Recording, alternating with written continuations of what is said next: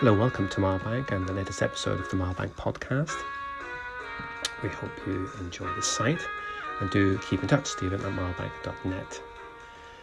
Since we were last with you, we've returned to doing a few live reviews on the London scene and picked up on a good new raft of Avalon releases. So, for example, at the moment, Album of the Week is an Avalon release, and so is Track of the Week. So first of all, to turn to Album of the Week, you can find great piano percussion recording from Izumi Kimura and Jerry Hemingway, Kairos. It was recorded in Switzerland and in Ireland, and you get a few quirky aspects to it too. Over the Tide, you have Hemingway vocalizing a little bit. But if you think you know what avant-garde jazz is and what is that anyway, then think again, because these two very experienced players have found new solutions to really impress upon us. A kind of like a serious statement, but nothing too po-faced or remote. And certainly there's a lot of timbral warmth that you get when Hemingway chooses the marimba, for instance.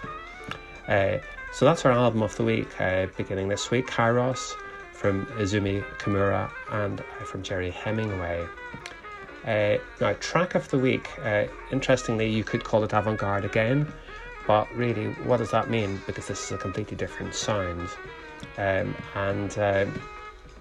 we use these terms all the time, and they really are just very, very broad brushstrokes. So, Track of the Week is Matthew Shipp's The Intrinsic Nature of Ship. That's from an upcoming September release from the great pianist. Solo piano. And I really hear a lot of Ellingtonia here, and you might think, well, what do you mean when you listen to this? It seems very abstract. But this is a lot of tenderness, and really, if you boil it down, there's a great balladic thematic kernel to the sound within the little clusters and the cell-like structures. So check that out. That's The Intrinsic Nature of Ship, the title track, and that's our Track of the Week.